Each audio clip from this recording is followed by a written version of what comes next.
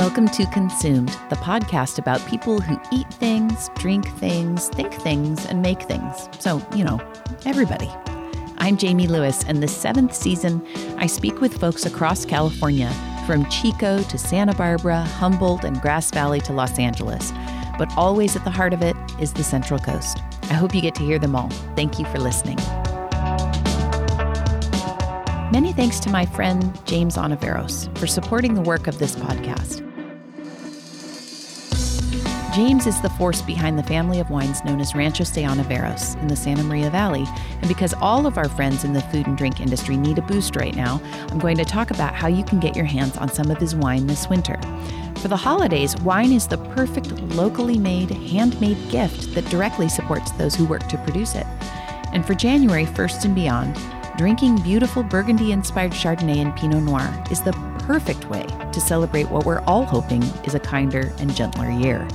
Visit the website for information on how to order Ranchos de Ontiveros wines, which can be shipped or delivered to your porch for free if you live around Santa Barbara County. To see what's available and to make your order, visit ranchosdeontiveros.com. Cheers! Consumed is also sponsored in part by Slow Life magazine, which has been sharing the stories of the San Luis Obispo community for over a decade. I write the food column for Slow Life, and most recently I covered dishes made from ingredients that aren't always common here on the Central Coast. I'm considering writing about bao-steamed buns for the next column, but what do you think? Hit me up on the contact page at letsgetconsumed.com with your ideas for what to cover next. And if you want Slow Life magazine delivered to your door every other month, visit slowlifemagazine.com.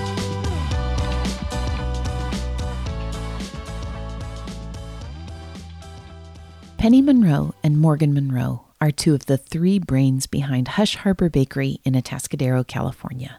They are mother and daughter, and the third brain belongs to their husband and father, Donnie Monroe, who is so busy baking he rarely leaves the oven. The Monroe's family bakery began when Donnie tried to recreate breads and meals at home from his international travels as an aerospace engineer.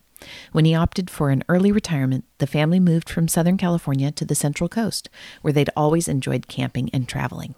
They call it Hush Harbor after an old name for secret spiritual gatherings held by slaves in the antebellum South.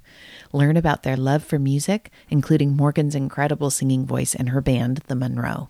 Penny and Morgan also talk about Hush Harbor's beautiful sourdough breads, what it's like to encounter a difficult guest at the bakery, and why Morgan begged her parents to make sloppy joes like everybody else's parents when her friends came over as kids. Here's the discussion I shared with Penny Monroe and Morgan Monroe.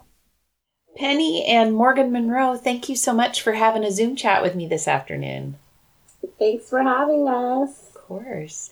So thank you for inviting us, Jamie. Yes, and we tried to get this going last season, and it was just, you were so busy. I could hear it in your voice. I remember trying to schedule it. Did you ever get over that busyness? Did you ever go over the hump? Well, I think we all were kind of at a point with, you're talking about 3 months ago, so that kind of put us right in the COVID line of trajectory, trying to figure out what's going on and really trying to get back into the swing of everything. So yeah, we did make it over the hump, and I think we have a routine as much as you can have one these days, and kind of settled in. Yeah. How has that affected you in terms of, are you putting out as much stuff as you used to? No. I think we've had to make some adjustments, and, as we go around town and frequent the places that we go to, you notice where people are not doing everything that they used to do, kind of taking shortcuts, cut back on offerings, and you just are trying to make it work with the people that you have. That plays a part in it too, as far as your staffing. Yeah. And, so it's just kind of a snowball. Yeah. So you're just trying to, do it a day at a time.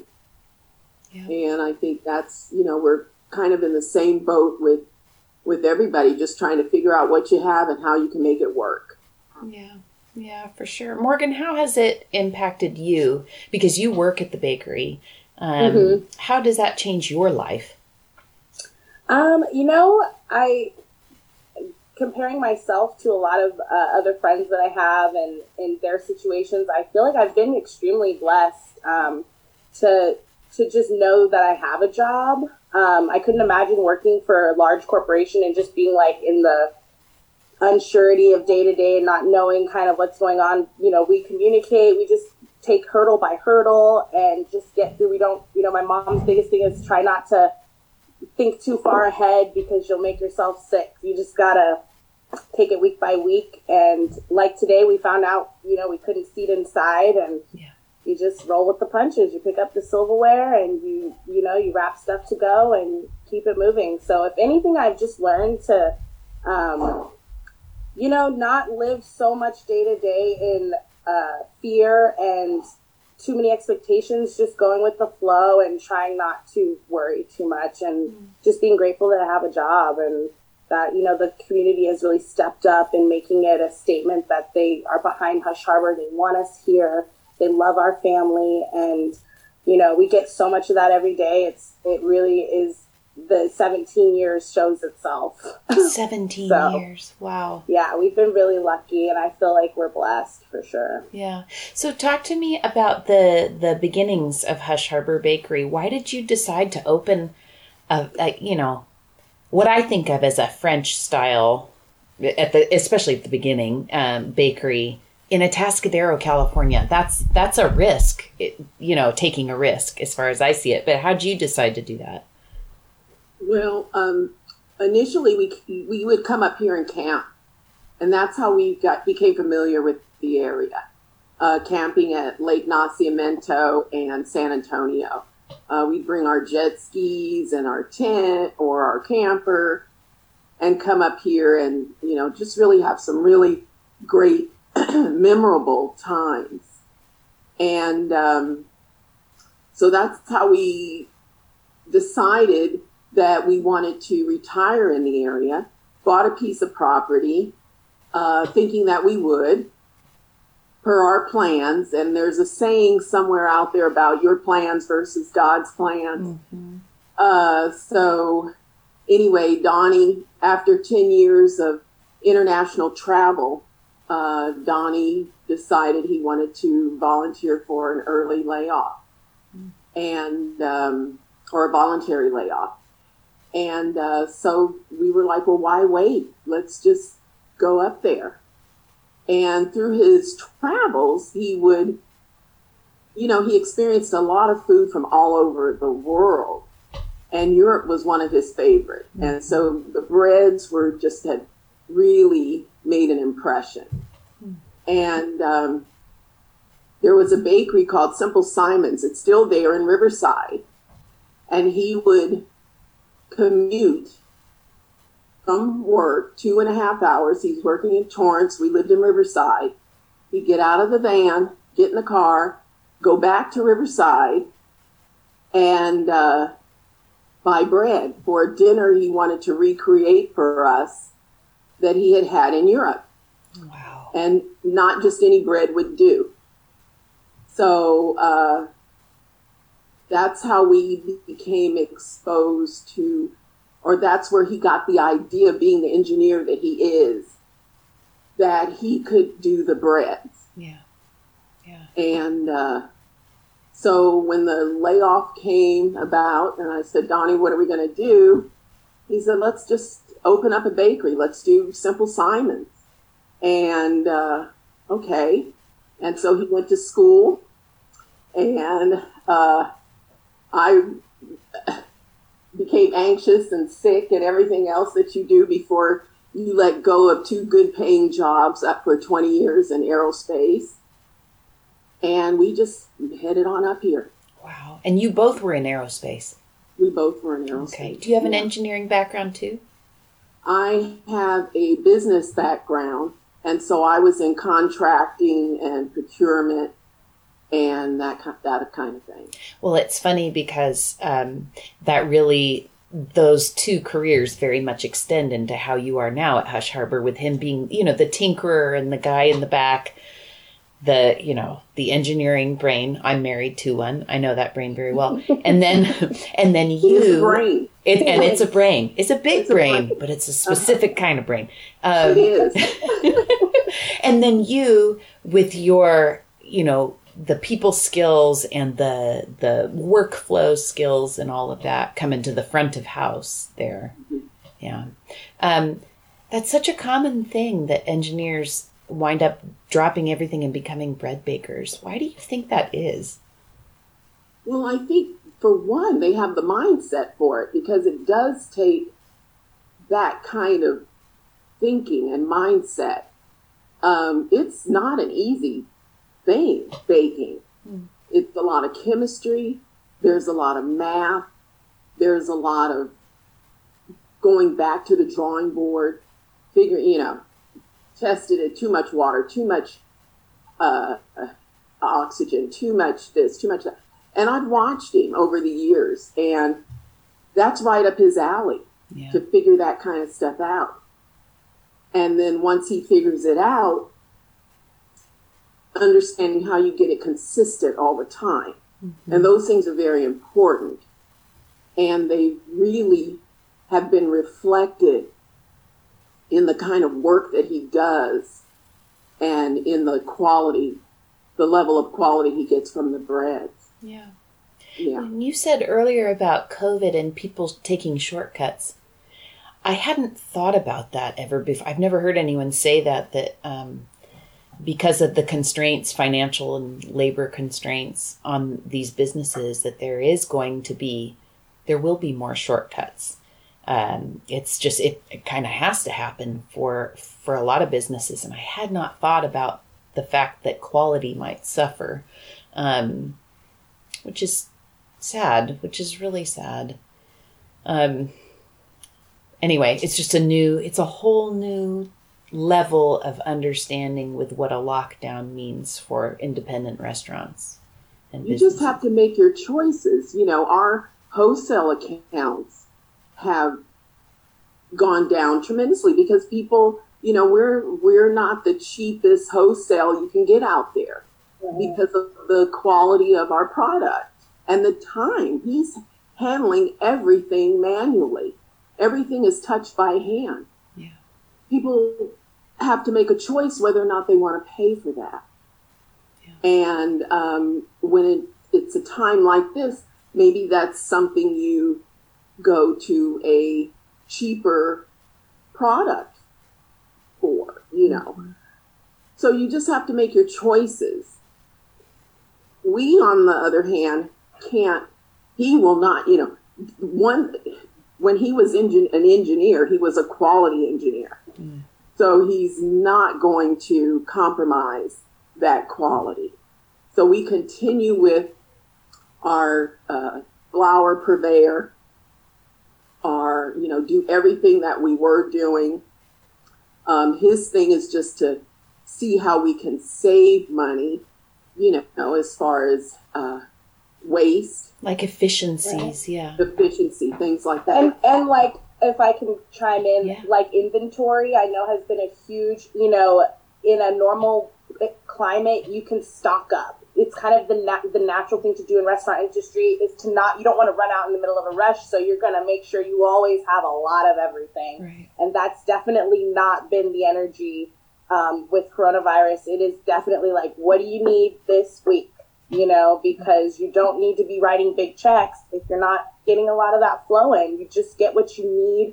The whole stocking up and just extra is like, I think how we've cut back a lot is just kind of week by week shopping instead of the, once a month or twice a month bulk shopping. And if you're not buying in the same volume, Morgan, does that mean then that you're paying a little bit more?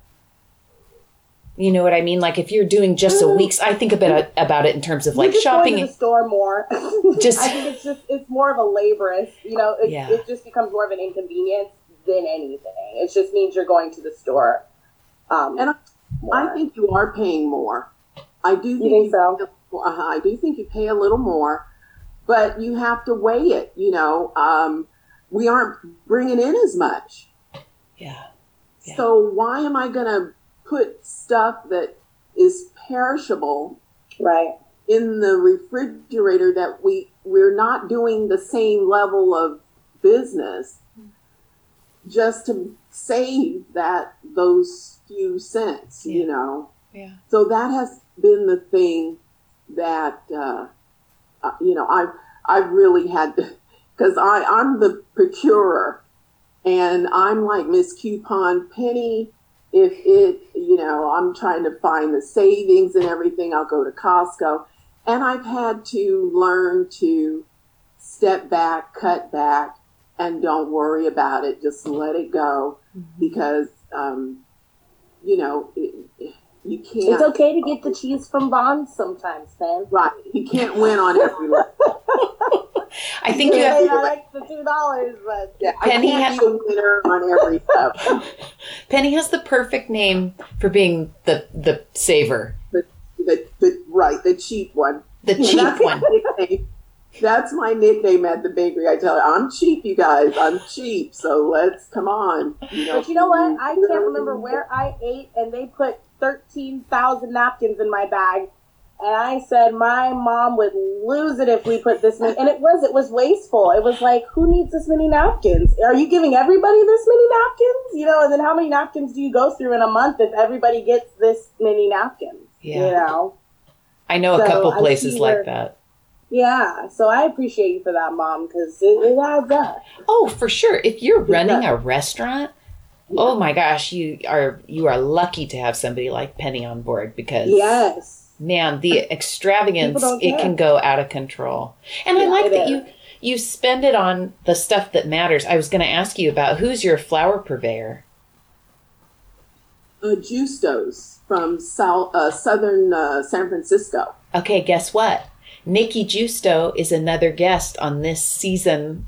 Woo! I have to watch that. Yes. You have to tell him we said hello. Yes. I will. He... everybody who cares about quality uses Justos or Central Milling, and I'm so glad he got to be on. Yeah, That's awesome. Yeah. I'm one of the few folks that orders from them on the Central Coast in the amount that we do. Yeah. We get like a pallet maybe every month or so. Yeah. Pallet can be 1,500 to 2,000 pounds of flour and other products, but mostly 90% flour. Yeah. So yes, you'll have to tell them that we send our best. I totally will. So on a day-to-day basis, I mean, Penny, are you just like floating around just taking care of whatever needs being taken care of? And Morgan, are you kind of more like in a managerial role? Yeah, I'm definitely who you'll see when you come into the restaurant. Yeah. But, you know, I just work front of the house. Okay. For sure. Yeah. And then we send all the stuff, all the paper, all of the Japan. All the receipts. Morgan keeps the front of the house coordinated, and definitely with the people ordering large orders, special orders, things like that. She's running that 100%. And I am finding myself these days submersed in bookkeeping, taxes, bills, things like that, just so Donnie can bake and Morgan can work, and they're not burdened with the extra stuff. Yeah, we all need a penny. Right. And then when we need to caucus, we caucus. Oh, do you? We do. Yeah. Oh, yeah. Wow. Oh, yeah. Nice. And come out Team Monroe, figuring it out. Yeah. And, we get into our little fuss fights, but we come out with a plan and a direction. And every time. Like a family-owned business. Our poor employees just sit there and act like they're not watching anything. I feel for them sometimes. I know. But this is how you work through it. It's a reality show for them. Yeah. A little too close, maybe. Yeah. Not too close. What I know you for is you, of course, have beautiful pastries and sandwiches, but what I know you for is those baguettes. Do you feel like that's still your best seller? I mean, whether that's wholesale in the shop, is that your biggie? What would you say, Mo? You know what? I think the baguette is timeless. I think more than anything, what the baguette's place is in the restaurant industry, we'll always kind of put it as a primary bread because people love it for table breads, you know, in restaurant. But our sourdough line, I should call it the sourdough collection, is I mean, it's top of the line. My personal favorite is the sourdough anise fig. It's got candied ginger, anise seed, figs. Mission figs, or what was the fig thing? He's using Mission figs. Yeah. And we have people that special order our sourdoughs every Saturday. It's the only day we do it, so they want to be on top of being able to get it. But then we have our brioche that is amazing for hamburger buns. A lot of the restaurants are taking it for that. Yeah. So, you know, the baguette, I think in the beginning probably was a staple, but, you know, people seem to be down to try whatever he's doing. And for the true bread enthusiast, it's all of it. It depends on what they're doing with it, what the event, the venue, the person, the family, it all. We had an Italian woman, Miss Betty. She would come in every couple days for her rustic Italian, you know, and so it just depends. I would say though that the baguette definitely is still great. It's everyone's favorite salad bread, that's for sure. They're always extra baguette. Extra baguette. Yeah, and there's something different about it. I don't know what it is. Maybe, does he do natural leavening? Does he let it sit out? Or? Oh, yeah. Okay. Is that for all the breads? Well, not brioche, maybe. Brioche, I don't know. I think the brioche, I think they started one day and it comes out the next day. It doesn't need as much retardation as like the sourdough. Right. That's why we only make it once a week, is because we really don't have the space to hold the sourdough every day. To, you know, for what it needs. Yeah. But yeah, the breads are all either Polish or they come from a mother dough or something, you know, to that degree. And they're not quick breads. So there's nothing quick about the process. And that's what has been you know, people, oh, I love your bread, but can I get, 10 tomorrow? But that's not how it works, you know. So it's been an education, really, for anybody who's been involved with us. Did you ever encounter a dip in sales for gluten-free stuff? Like for the gluten-free wave? Well, I won't comment on the dip in sales, but I know that was not nice of me to ask it like that. What I mean is, did you ever get confronted with like, oh shoot, people are asking for gluten-free all the time? And we still do. And I'm going to add, I know it's not completely relative, but it slightly is. I'm plant-based vegan. Okay. So I'm super into just organic, pure, clean eating. One thing I know from my own personal experience, once you start getting into gluten-free and you're basically replacing natural things with other things because you got to get that thing, right? Yeah.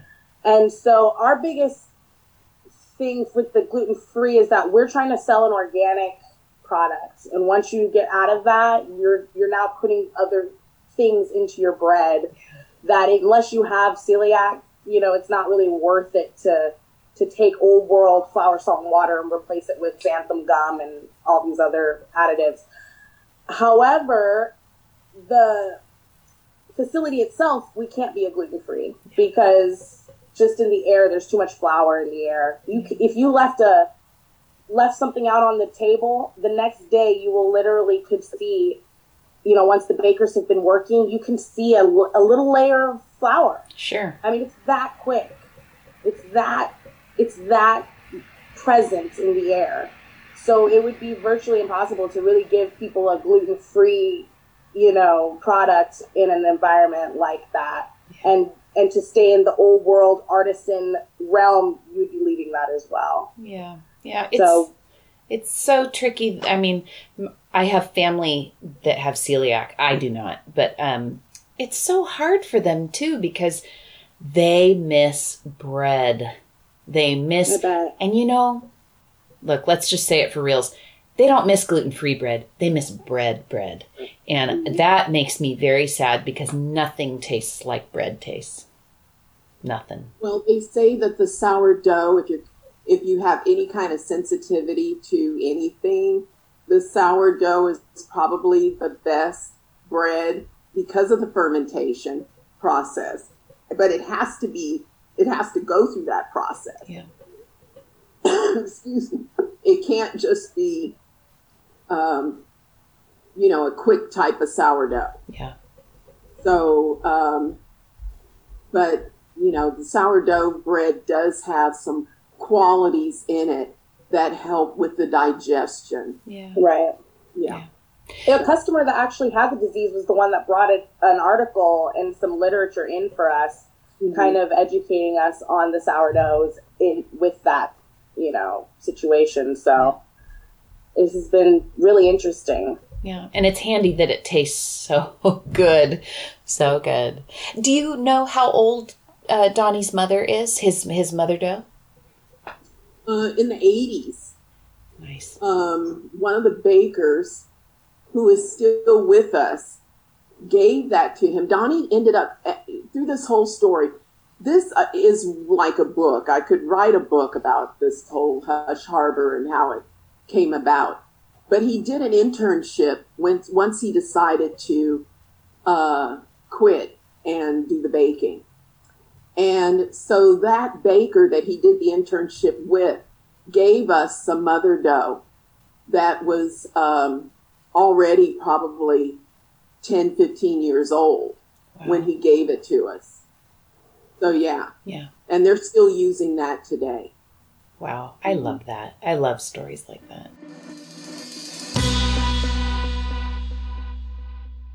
I want to take a minute to tell you a little bit about one of my sponsors. Slow Food Co-op's mission is to empower health and well-being in the community by providing quality products and exceptional customer service. Community-owned Slow Food Co-op buys from local producers, ensuring they offer their customers real and sustainable food. Slow Food Co-op is your friendly neighborhood grocer, maintaining non-GMO standards and environmentally sustainable packaging. You can find Slow's only community-owned grocery store on their website at slowfood.coop and visit the Slow Food Co-op in-store at 2494 Victoria Avenue in San Luis Obispo, California. Talk to me a little bit about the name Hush Harbor. Where does that come from?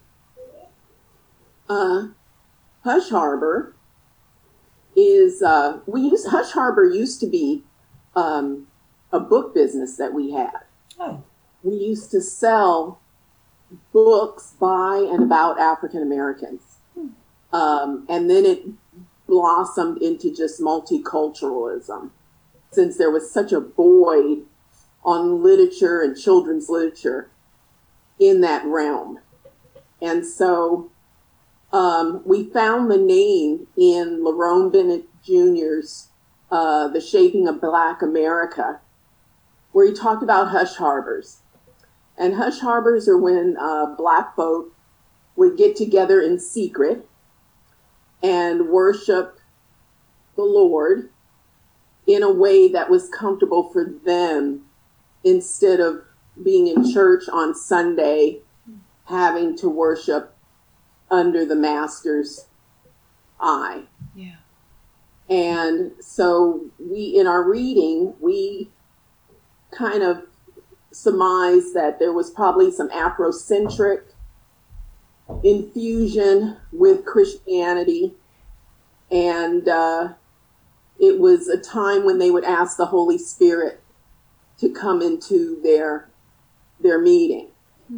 And they said many times these hush harbors would end up with the brethren going into convulsions because the Holy Spirit was just that active and responsive. And so we decided that that would be the name, a Hush Harbor, where we gathered. So when we did books, we actually would have Hush Harbors. And we would come to your house, or we would have one at our house. And we ended up getting written up in the Press Enterprise, Riverside Press Enterprise, full page article about people trying to find the Hush Harbor.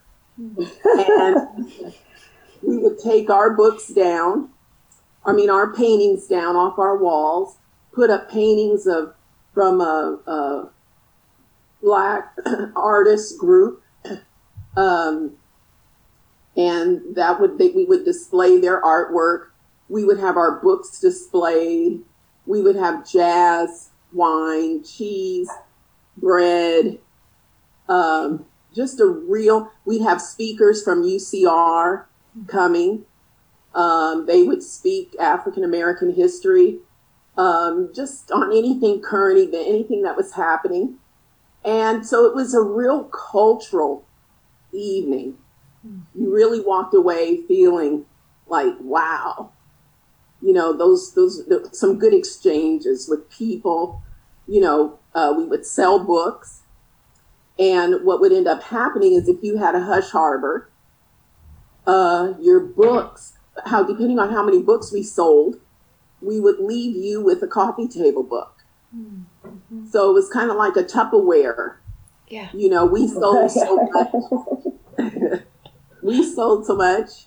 And this was a little sales artist. She was like 4 or 5 years old selling books. Yeah. Reading all the books. And all the children's books and selling them. What a great way to grow up. Yeah. It was. Sure. It was fun. Yeah. So, and we would sell these. We would do this every Thursday as well at the market night in Riverside, downtown Riverside.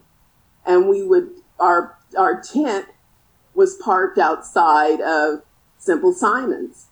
So the whole treat was to have a sandwich, grab a sandwich, dinner at Simple Simon's, sit out and enjoy the,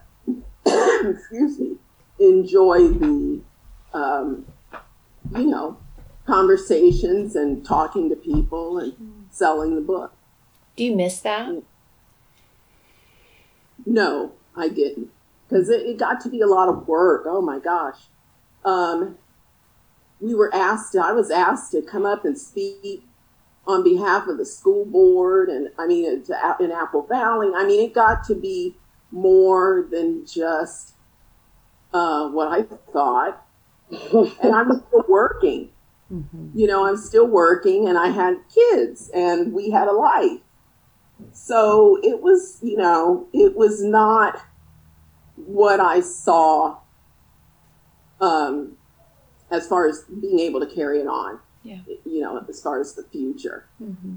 You mentioned jazz, and I know one of my favorite things about walking into Hush Harbor Bakery is all of the artwork on the walls with all the jazz, images. And I know, Morgan, you're a musician. Did that come from being surrounded by jazz and other kinds of music at home? I'm sure. I was super resentful towards jazz for the first half of my life, trying to separate myself from it. And then, Nina Simone became the eye of my tiger. And so then what can you do? But I definitely, I would say so. But my parents listened to a lot of music. My mom, she was constantly playing Toni Braxton, Michael Jackson, Babyface. We listened to all of it. Bob Marley, I remember playing that back when, So it's, it's all of it. All of it. I think music in general is a huge part of our family. We have friends that grew up later, and that's how they remember our home, was just like always. My parents had the big JBL speakers, and we would just play music and clean or cook breakfast or hang out. And it was always kind of the energy of the home was music in the back. Yeah. And you are, outside of COVID, what's going on now, but you are playing music all the time. you're out and about. Yeah, we've been doing live streams. We got really lucky. Live Oak Music Festival. They're sponsored by KCBX. Yeah. They asked us to play. They asked 9 bands, and we were one. So we just felt super blessed and grateful to even be on the list. Whoever made that list, I could thank them, to even be considered. So we've been lucky to have opportunities here and there to stay relevant during this. And I believe we'll be at Slow Brew doing their live stream here pretty soon too. So awesome. That's awesome. Well, so what do you think in terms of, I always like to ask about failure, and not to be a downer, but I like to ask because it kind of helps us all, understand that we're all in this together. We all blow it, or we've all had that, embarrassing moment when the spotlight was on and, whether your dough fell or, you dropped the tray of glasses or whatever it is. Can you think of a time that something did not go according to plan, other than starting a bakery? Well, I can remember once. And this is probably less than maybe 2 years ago. And you think that you get over, people being able to jolt you. Because when you're new in a business and things don't go to plan, it's a jolt. Everything's a jolt. And so hopefully as you get more mature in your business, things don't affect you like that. So don't get you off center. But this one day, one of our bakers had a baby. His wife was having a baby. And I had to call and cancel an order because he wasn't there to do it. He's having a baby. Mm-hmm. And, this person was really upset and kind of, let me have it all kind of ways. I knew I shouldn't have given you guys the order. And, I'm okay. He's having a baby. I don't know what to tell you. So yeah, it's, those kinds of things. When I find now it's just people not willing to hear themselves and understand priorities and kind of meet in the middle. Mm-hmm. An unwillingness to meet in the middle. You just said something I was surprised. I thought you were going to say they have to be able to hear. I thought you were going to say to hear you or to hear others. No, but you said to hear themselves. Yeah. And that is very different than even hearing somebody else. Like, would you listen to yourself? Like when your mom would say that to you, would you listen to yourself? Yeah, that's a fast track to maturity, I would think. Mm-hmm. And I don't think most of us do hear ourselves in situations where you're not getting your way. Yep. And being on the other side of that counter, not having a lot of the privileges and expectations in my life has been a good scope for me to see through and to try not to be that person when I'm out and frustrated with someone. Mm-hmm. I've heard before that waiters, when they go out to dinner, are the best tippers because they've been there and they get it. Yeah, you get it. Morgan, have you ever had any kind of flub or any kind of discomfort at Hush Harbor? None? Okay, we'll move on. Yeah, it's like all about just learning from clubs, and that's it. And just learning to shake things off, being able to just learn from things. That has been my biggest thing. It's something I talk to my 12-year-old about a lot. Nobody's telling you you're not allowed to make mistakes. Nobody's telling you things can't happen. But if you don't learn from them, then there's a problem. So I think that that's just where I'm at with it all, is just rolling with the punches and learning as I go, because, I grew up in this industry. So I have a lot of experience that, but I'm still learning, because it's not a thing you go to school for. You're not ever really formally trained for, a career in family business. So Right. You just have to learn as you go. And, customer service, it's rough to play shows for hundreds of people and receive lots of love, and then to show up to work and have somebody, just talk to you like they're clearly having a bad day. Yeah. It's taught me that, I don't know if I believe in the wearing, that the industry of, you walk in and you can talk to people. We're all people. We're all human beings. Whether I'm wearing an apron or a fire hat or a white medical jacket, we're humans. And those titles shouldn't subject us to lesser than, or, we're humans. We're earthlings. We're the same, and if anything in this whole experience of working in food, I've learned to be human with people all the time. I don't care what you do, where you work, you are a person to me, and I don't think I'm better than anybody for 1 second ever anywhere. And that is what I have learned from all of it. Or less than anybody too, Yeah. Yeah. That's a very interesting point, talking about kind of being on a pedestal when you're playing music and then going into this, into something where somebody's having a bad day. Those are two very different scenarios. Yeah. Whiplash comes to mind. What people think is acceptable to say and how to treat, and the idea, that we kind of just have to sit and take it. It's a part of the industry, and that can chip away at a person's soul, and so it's really a business of rebuilding yourself, constantly rebuilding yourself back up from things people have said or the way they've looked at you, or just, interactions, and that you just have to internalize and talk yourself through it and keep it moving, Yeah. Rebuilding is a good thing to do. Yeah. I'm sure it's like a muscle. You're, strengthening it every day. Yeah. That's right. And you come out stronger every time. So It's like, keep it coming.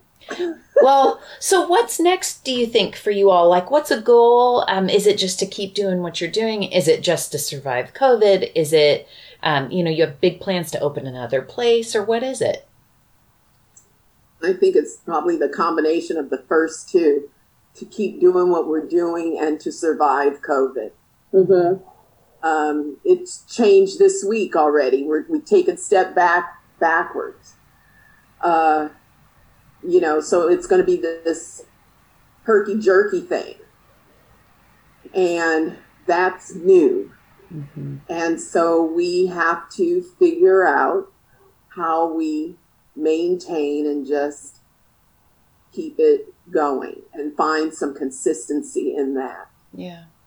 And I think one thing through COVID, if we've really been looking and watching and learning and taking it in, one of the blessings to me that I've gotten through all of this is the fact that I don't look much past today or tomorrow. Yeah. Who's to say? Yeah. So, we just, and the whole thing is to hold on tight to what your priority is, and our priority is family. Mm-hmm. So, let's just get through another day and be that family. Mm-hmm. And I think that's kind of where we're at with this. Yeah. And it's kind of taken the pressure off, because we don't have to think about what we're going to do in 6 months, because we don't know. Yeah. Yeah. Yeah. Well, I ask everybody, if this were your last day on earth, God forbid, but if it were your last day on earth and you were happy to celebrate your life with your family, what would you want to eat last? Your eyes, Morgan. This vegan, go ahead first. It wouldn't be an animal. Or an egg. Or an egg. Or milk. No, I would have somebody make me an amazing vegan cake or pie. Because those can be pretty tasty. Oh, yeah. Yeah. We got to change the narrative. It is good food. It's great. Love it. Awesome. Penny, what would you have? You know, I thought about this, and I think I would do our salmon patties, rice, and sauteed spinach with garlic. That's Mom. That's OG. That's a good one. That's OG. That's a family dish.